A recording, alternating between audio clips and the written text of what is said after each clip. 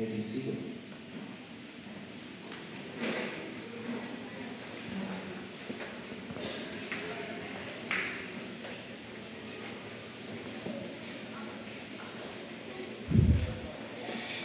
Well, good morning, East Campus. It is so good to be here with you. My name is John McHale, and I serve as the community groups pastor for Parkview Church and do a bulk of my work at Central Campus, but then every once in a while have the unique privilege to come over to East Campus and open up God's Word, and I am just so incredibly excited to do that this morning. We are finishing up a series, like Doug mentioned. New Life is the title of the series, and really what we're trying to get at with this series is trying to study what God produces in someone who is surrendered to the gospel.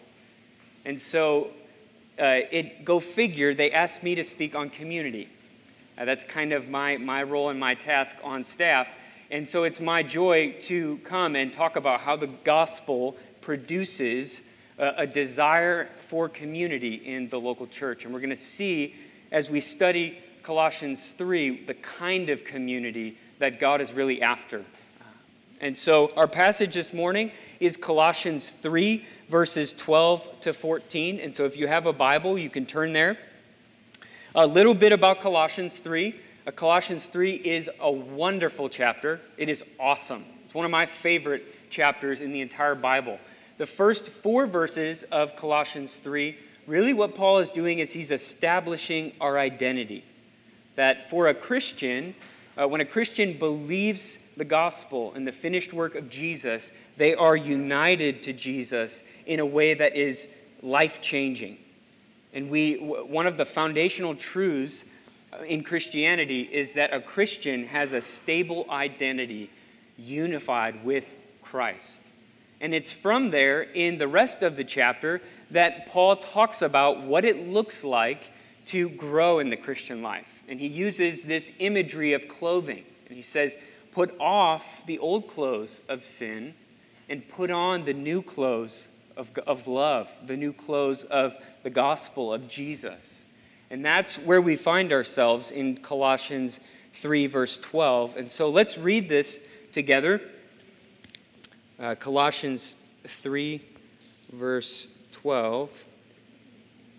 I probably should have turned there before you guys did, but that's okay. This is God's word to you this morning. Put on then, as God's chosen ones, holy and beloved, compassionate hearts, kindness, humility, meekness, and patience, bearing with one another. And if one has a complaint against another, forgiving each other as the Lord has forgiven you, so you also must forgive. And above all these, put on love, which binds everything together in perfect harmony. Let me pray to ask God for help as we study this passage. Father, we are so incredibly desperate for your help. I'm desperate for your help. I pray that you would just purge out of me this self-sufficiency. I pray that you would help me depend on your Spirit as we open this text. And I pray for us as we sit under your word, would you just dump more and more of your presence on this place, on this campus, on these people here, that you would produce in us ears that are eager to listen, eyes that long to see the glory of God, and hearts that gladly obey you. And just pray in faith, trusting that you will do something here among us. In Jesus' name, amen. So as I was doing some research for this sermon, I came across an interesting story that hit news stations in 2015. There was a man, a German man, who was being divorced by his wife. And the judge had ruled on this case, and he told the man, you must give your wife half. And so the man took the judgment. He went home and decided how he was going to react to this judgment that was pronounced on their divorce case. And this man he went home and he decided to literally cut all of his possessions in half. We have a few pictures of some of the items that he cut in half. He cut his couch in half. He also cut a teddy bear. I apologize if that brings nightmares. He also cut his laptop computer. Look at the precision there. And then lastly, he even cut his car in half. And the man, he made a video of him methodically going through his entire house and cutting his possessions in half. And in the video, there's an inscription in the video, and it says this: "Thank you for 12 beautiful years, Laura!" ! You really earned half. And it makes you wonder when we see something like this that is so weird and stupid, it makes you wonder, what would drive someone to do something this foolish? What would drive someone, probably better, to think of it as something so cruel? Methodically going through everything. The guy had like 5 different saws to cut through glass and cut through steel and cut through fabric. But what would motivate someone to do this? And as I've pondered this, I keep coming back to this idea of resentment. Resentment. Resentment is a heart culture of condemnation and punishment. It's very specifically, it's harboring bitterness against another person because of something they did or didn't do. And what's happening with resentment is what we do is we create this courtroom in our hearts where we sit as judge and we pronounce judgment and begin to inflict pain on another person, to inflict punishment. It's kind of like in the movies when you see a dartboard with a person's face on it and you throw the darts at it. It's like having a punching bag in your heart for someone that has wronged you. And this is what makes resentment a little tricky, is oftentimes resentment is birthed because someone has actually really wronged you. And so what we might say is that it is a misplaced sense of justice. It's a good desire. We worship a God of justice, but it's diseased. And we'll see a little bit how that happens. We're so prone to resentment. In the small things, I think of when someone says something indirectly that cuts us down, belittles us in front of others. There's an opportunity for resentment. Road rage is another great example of this, right? Someone cuts you off in the car, and you want to punish them. You want to get back at them. But resentment is also tempting with the big things. When a spouse totally abandons their marriage vows and runs from a marriage, or maybe a loyal, devoted friend, someone you've spent your whole life with, and they totally betray you and stab you in the back. So tempting to resentment. And oftentimes, sometimes it stays internal, but oftentimes it bubbles up to the surface. And it comes out in our words, in our actions, but maybe in our non-action. You've heard of the silent treatment? It's resentment, inflicting punishment on another person. And we're so prone to it, and the Bible knows this. And in this same chapter, Paul addresses this reality when he says this: But now you must put them all away. Anger, wrath, malice, slander, and obscene talk from your mouth. Paul didn't necessarily have the language of resentment in his day, but these are all things included in the dynamic of resentment. Malice, wrath, hurtful words towards another person. Now, Paul doesn't end there, and praise God he doesn't. He gets to our passage this morning, and he gives us the best medicine for resentment. You know what it is? A culture of love. A culture of love. And if there's a target that I'm shooting towards as we study this passage, it's this: that the gospel calls us to create a culture of love. In our congregation at East Campus, we want East Campus to be in a culture of love when, as leaders are giving information and pointing direction and giving us a vision, that it's done in love, but also as we receive it, that we're receiving it in love. In our community groups, in our families, that we would create a culture of love. And it's not just a culture that understands the doctrines of love, but it's a culture that's practicing love in really tangible ways. And we're going to see this dynamic as we study three things this morning. The first one is the gospel of love. The second one is the close of love. And the third is the goal of love. So let's look at the first point, the gospel of love. The gospel of love elevates forgiveness. If you look back at the text, look at verse 12, the first few phrases in verse 12. Put on then as God's chosen ones, holy and beloved. And then if you look down at verse 13, the end of verse 13, Paul says, as the Lord has forgiven you, so you also must forgive. And so as Paul, he calls us to create a culture of love, and he says, this is what you need to do. You need to build a culture of love. He directs our attention to the gospel. This is his argument. He says, create a culture of love because of the gospel. And there is a phrase that I want to draw your attention to in verse 12. It's this phrase, God's chosen ones. Isn't that great?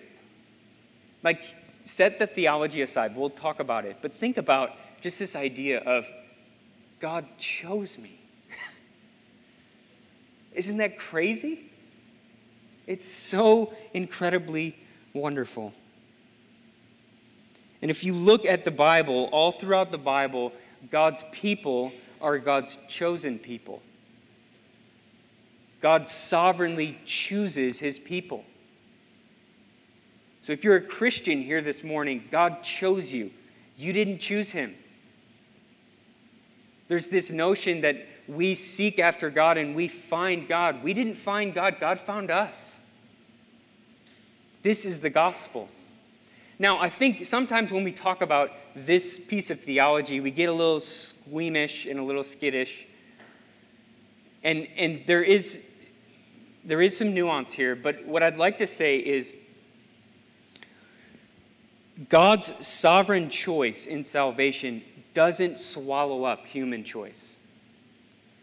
What do I mean? The Bible is clear that God chooses us in salvation.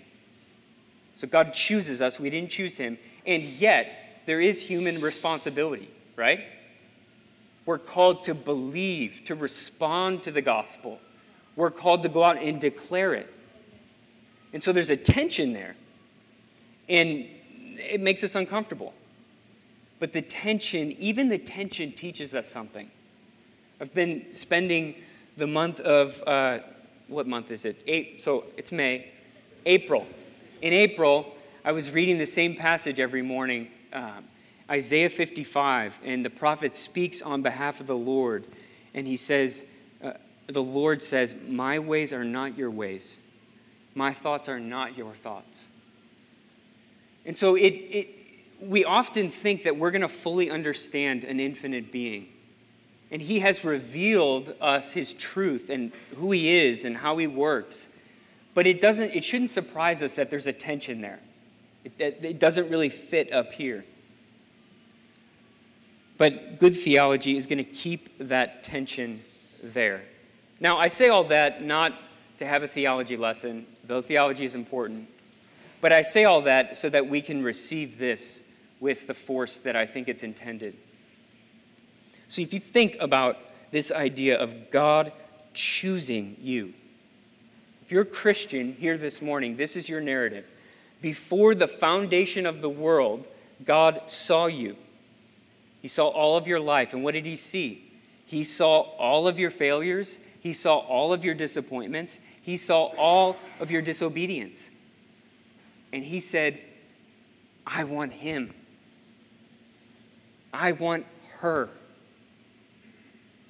And they will become an object of my grace and my forgiveness. Isn't that awesome? That's so good. And so Paul's argument, what he's saying is we don't really have rights to withhold forgiveness. We have no right to resentment because God has forgiven all of this. So how are we going to withhold forgiveness for this? Right? If we look at Jesus, Jesus is the only one who actually had a right to pronounce judgment and inflict punishment. He was the only one. As God, as a holy God of the universe. And what did he do?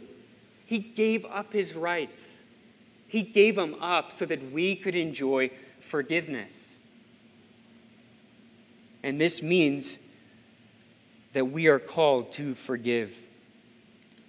C.S. Lewis has a quote that is so helpful on this point. Listen to what he says. To be a Christian means to forgive the inexcusable, because God has forgiven the inexcusable in you. This is hard. Thank you for that, C.S. Lewis. This is hard. How can we do it? Only, I think, by remembering where we stand, by meaning our words when we say our prayers each night. Forgive us our trespasses as we forgive those that trespass against us. We are offered forgiveness on no other terms. To refuse is to refuse God's mercy for ourselves. The gospel of love elevates forgiveness. So there was a story that became popular a few years ago called Unbroken. Some of you may have, there was a book written, and then later there was a movie. I'm told the book is better. I saw the movie. Sorry if you're offended by that, but I'm not a huge reader, so. But this story, Unbroken, is about this guy, Louis Zamperini. And Louis was an Olympic athlete who later became an army officer. And his story, like just tons of adversity, tons of strength. And that's not why I bring this story up. But he eventually ended up in a POW camp. And in this POW camp, the man was brutalized. He was tortured. He was humiliated, largely because he was an Olympic athlete and the enemy wanted to show its domination over America. And so this man was brutalized. And eventually, he got out of the POW camp and he moved home to the States and started a family, and he meets Jesus in the process. And part of his redemption is traveling back to the country where he was tortured and brutalized. And he sits down with the men that had hurt him, and he offers them forgiveness. Such a powerful, powerful story. At the end of his biography, he says this: I think the hardest thing in life is to forgive. Hate is self-destructive. If you hate somebody, you're not hurting the person you hate, you're hurting yourself. Forgiveness is a healing. Actually, it's a real healing. Now, I imagine in a room of this size with this many people that there are people in here who have had terrible, terrible things done to them. Brutal things. And this is something that has just struck me as a young pastor. I've only been a pastor 3 years, and we live in a brutal world, and people are hurting. And if you're not a person who has had something terrible done to you, you should know they're in here. Now, what I'm not saying is I'm not trying to minimize the hurt and the pain, because some of us have been hurt profoundly. I'm not trying to minimize that, and there's a whole conversation about how you navigate the waters of deep hurt. But what I am saying is that our goal, the goal that we need to shoot for, is forgiveness, because forgiveness is the path to freedom. This is what we're saying. One author says, bitterness is cancer. It eats upon the host. And we believe at Parkview that the gospel has healing power, both as we receive forgiveness, but then as we extend it to other people. And I often hear people say, and maybe you've heard this before, forgiveness is about me, it's not about them. And I don't think that this is really that helpful. Because if we look at this passage, forgiveness is about God. Forgiveness is about receiving His love and grace and then extending it to others. It's about imaging God to the world. And we are healed in the process, which is pretty awesome. It's kind of cool the way God set that up. Now, at our house, we have some pretty deep convictions about forgiveness. And one of the things that we have committed to doing is to inject the language of forgiveness into our home. And so we're teaching our kids, really just one kid, because my baby is not really learning much. She's still learning how to sleep. It's not going that well. But my 2.5-year-old, we're trying to teach her forgiveness. And so when she pushes someone at the park, which just happened, like a couple days ago, she almost pushed a kid like 10 feet off. And so we're helping her understand, okay, don't push. Pushing is bad. But hey, you need to go apologize and ask for forgiveness. But I think more clearly where this is taught is when I wrong her, which happened just a few days ago. I got a screaming baby on my shoulder, and my 2-year-old just will not listen to me. Like, I don't get it. I've told you 12 times. And she won't listen. And so I snapped, and I yelled at her. And like most 2-year-olds do when their parents yell at them, she lost it. And so I had to go to her, and I had to get down, and I had to say, Sawyer, the way I spoke to you was wrong. It was wrong. Your dad should never speak to you that way. Will you forgive me? And the sweetest words I hear from Sawyer right now are, Daddy, I forgive you. It's so sweet. And she has no idea what it means, right? But we've injected the language into her vocabulary. It's no different in the church. It's no different at East Campus. We need to inject the language of forgiveness. We need to speak it. It needs to be on our lips. And that's going to take a ton of humility to own when we have wronged people. And it's also going to take great courage to go to someone when you've been hurt by someone. Now, I actually was encouraged because I found this on the wall over there on the bathroom. This is the 4-part apology. And it says, number 1, I'm sorry for, ... 2, this is wrong because. 3, in the future I will. And number 4, will you forgive me? So it's already being injected over here. We just got to keep building that culture of forgiveness. Yeah.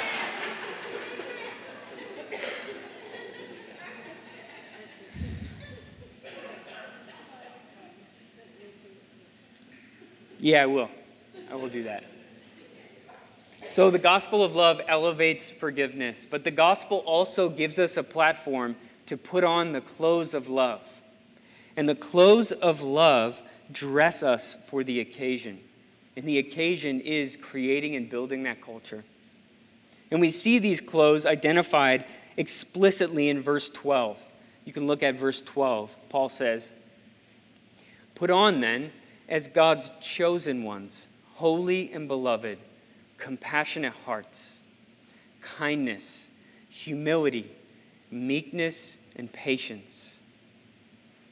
And so as I said before, the language Paul is using here is clothing. There's a metaphor of clothing.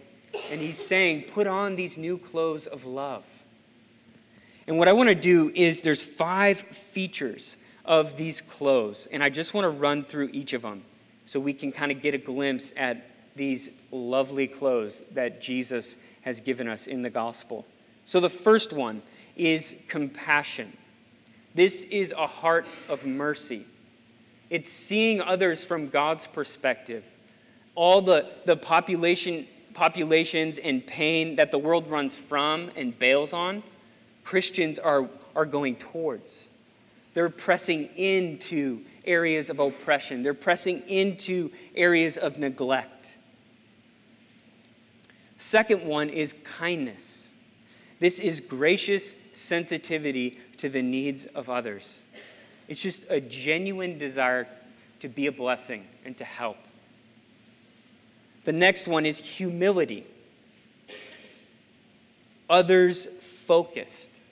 In another place, Paul defines humility as counting others more significant than yourself. Just how radically would this change the way we engage with people, the way we talk to people? If everyone I speak to, whether it's in the church, whether it's in my neighborhood, whether it's with my family, that I am saying, okay, I need to count this person more significant than myself. And you go like this. Okay, all right, let's go. Think about that. Whew. Compassion, kindness, humility. And then the list just keeps on getting better. Meekness. Talk about a powerhouse.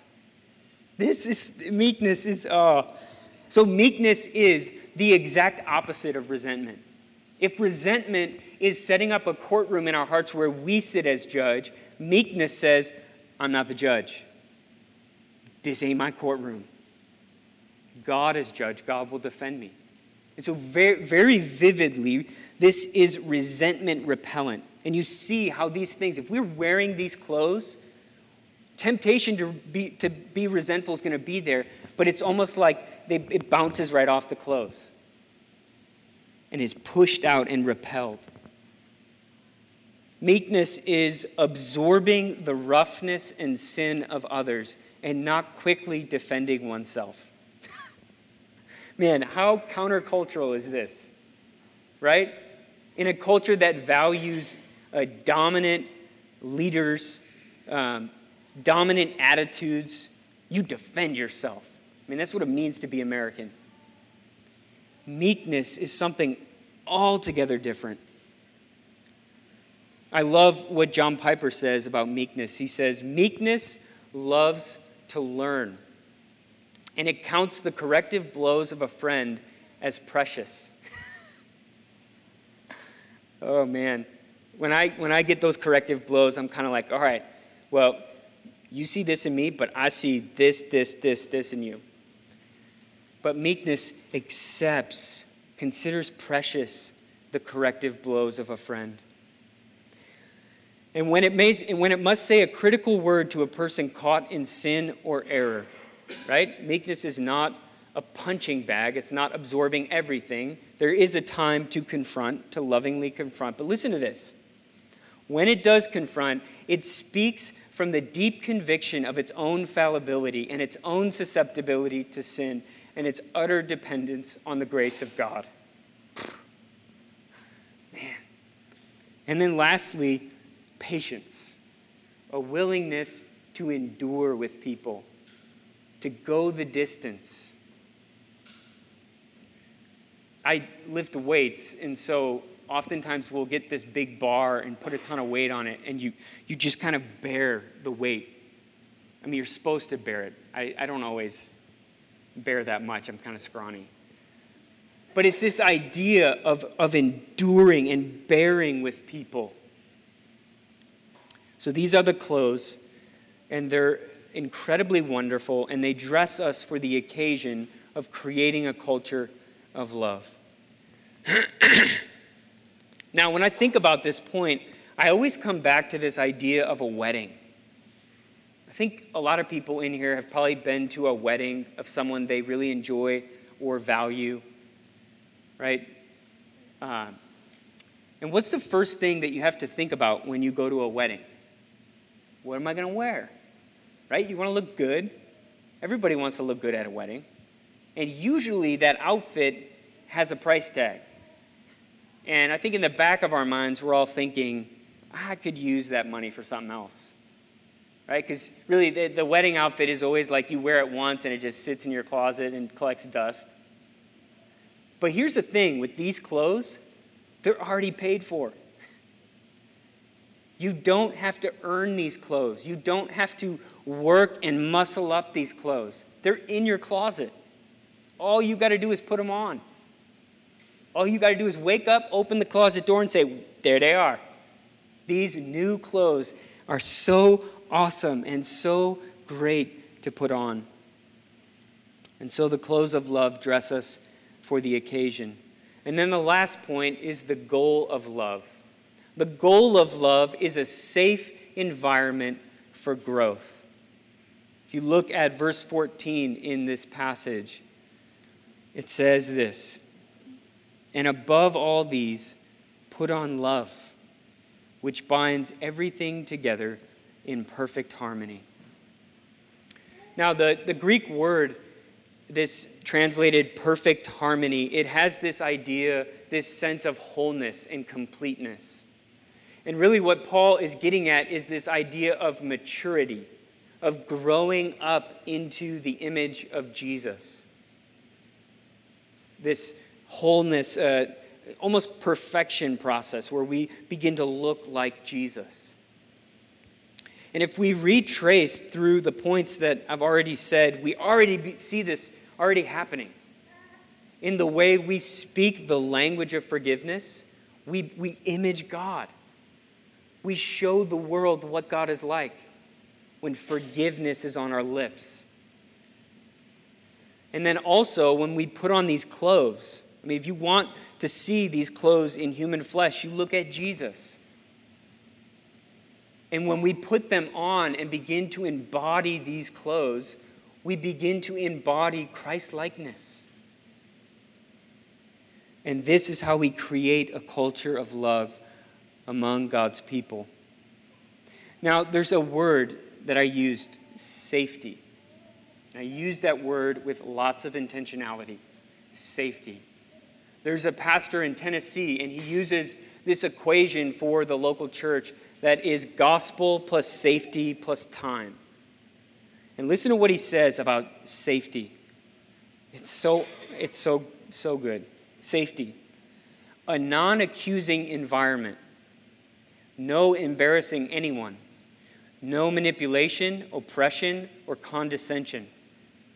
But respect and sympathy and understanding. Where sinners can confess and unburden their souls.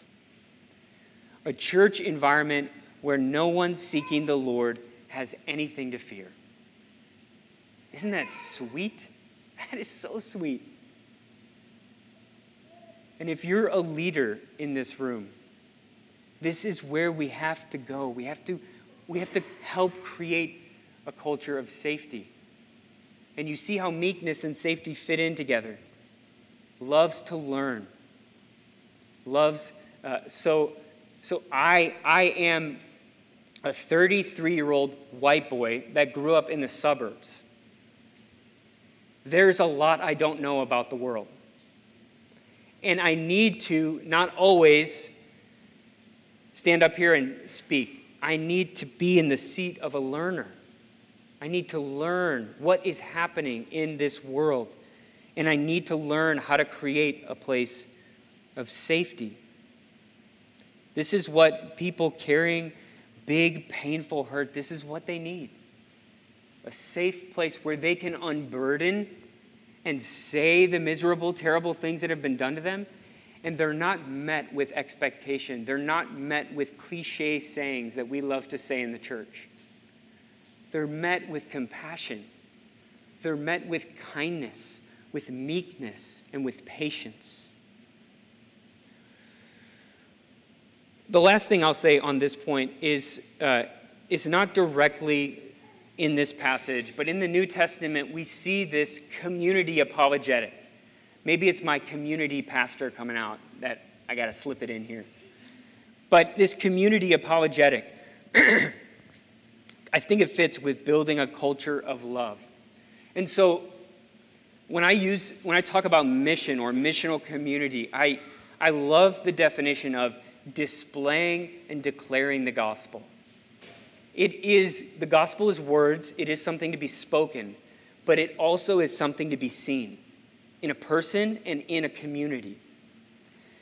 And I think, I already shared my age, so you guys know.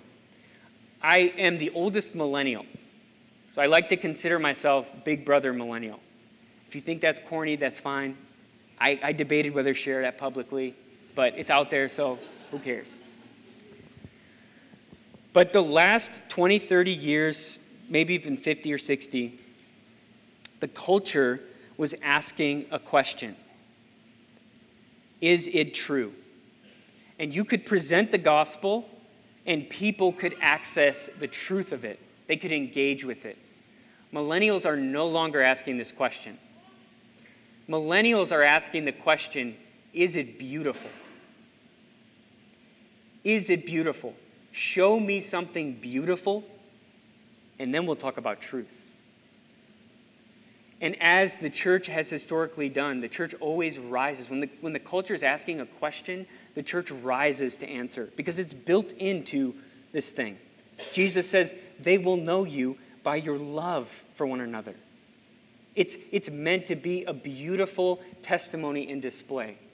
And the trouble is, most millennials, their experience with the church is not love. And so the truth of the gospel is, in a sense, ruined by that. The goal of love is a safe environment for growth. I have had the just great opportunity to get to know a wonderful woman named Nancy Sereda. Some of you may know her. She's been around Parkview for years and years and years. She's wonderful, awesome. And she shared her story last year in our community group, and it's filled with pain and with hurt. When she was a girl, her dad was ripped from her life. And just she lost her dad. He never contacted her going forward. Later on in her marriage, her husband bailed on her in a really hurtful way. And she just, tons and tons of pain. And I was on the phone with her a couple weeks ago, asking her if I could share her story publicly to all of you. And she said yes. But she said, I was so alone. And she literally said, I've never heard this expression before, but she's like, I felt like I had a bag of rocks on me. And Parkview became my family. Parkview embraced her and gave her a safe place where she could grow. There was no expectations. There was no saying, okay, in a year, you're going to look like this. You need to get over that. Get over that. There was just a safe place where she could unburden her hurt and grow in the gospel. And this is what we need. Now, there may be someone in here who is saying this or thinking this. You said church and safety in the same sentence. That has not been my experience. A couple things I would say to that person. First thing, I am so glad you're here. That is so incredibly courageous that you are still here or you've come back. And I think there's something wooing you. There's something wooing you back to this book, to this message, to Jesus. In all of the worldviews out there, Christianity holds love at the center like no other worldview.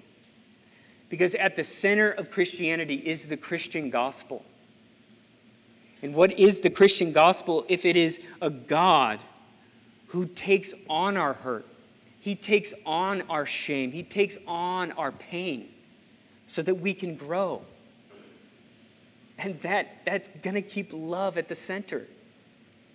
And as we begin to pursue Jesus, as we continue to submit all of life to this book, it's going to help us create a culture of love.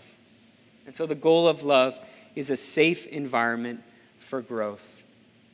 And so basically, to summarize and in conclusion, the gospel calls us to be a people that are creating a culture of love. And we do this through speaking the language of forgiveness on a regular basis. I was driving in the car on the way here, and I went by St. Mary's, and the title of the message was A Sacrament of Reconciliation. And I just thought, that's so great. And if that language, sacrament really means means of grace. So there is grace experienced in reconciliation. That's what we're talking about. A culture of love that is speaking and receiving forgiveness. Also, we create this culture by putting on the clothes of love. They're in our closet. All we got to do is wake up and put them on. And then lastly, through building a safe environment that we can grow. A place where we can unburden our hurt and pain, where we listen to people with no expectation that we understand what they're saying, but we create a place of safety, a place of refuge. And the goal is that we would become this beautiful witness to Jesus in this city, in our neighborhoods, and in this world. That people would look at the church and say, I have no idea what those people believe, but they love each other like crazy. Let me pray. Father, we thank you for your grace and mercy that you extend to us. We drift. We so easily, the song says, prone to wander. You run after us in our wandering, and we're so grateful for it. We thank you for the new mercies that you have provided this morning and the grace you have given us to listen to your word. I pray that the seeds that were planted, that you would bear fruit. I pray, Holy Spirit, would you help us this week? Remind us of your forgiveness and the power of the gospel to enable us to forgive others. We love you and trust you. And just pray a blessing over the East Campus and all that you intend to do here. We pray in Jesus' name. Amen.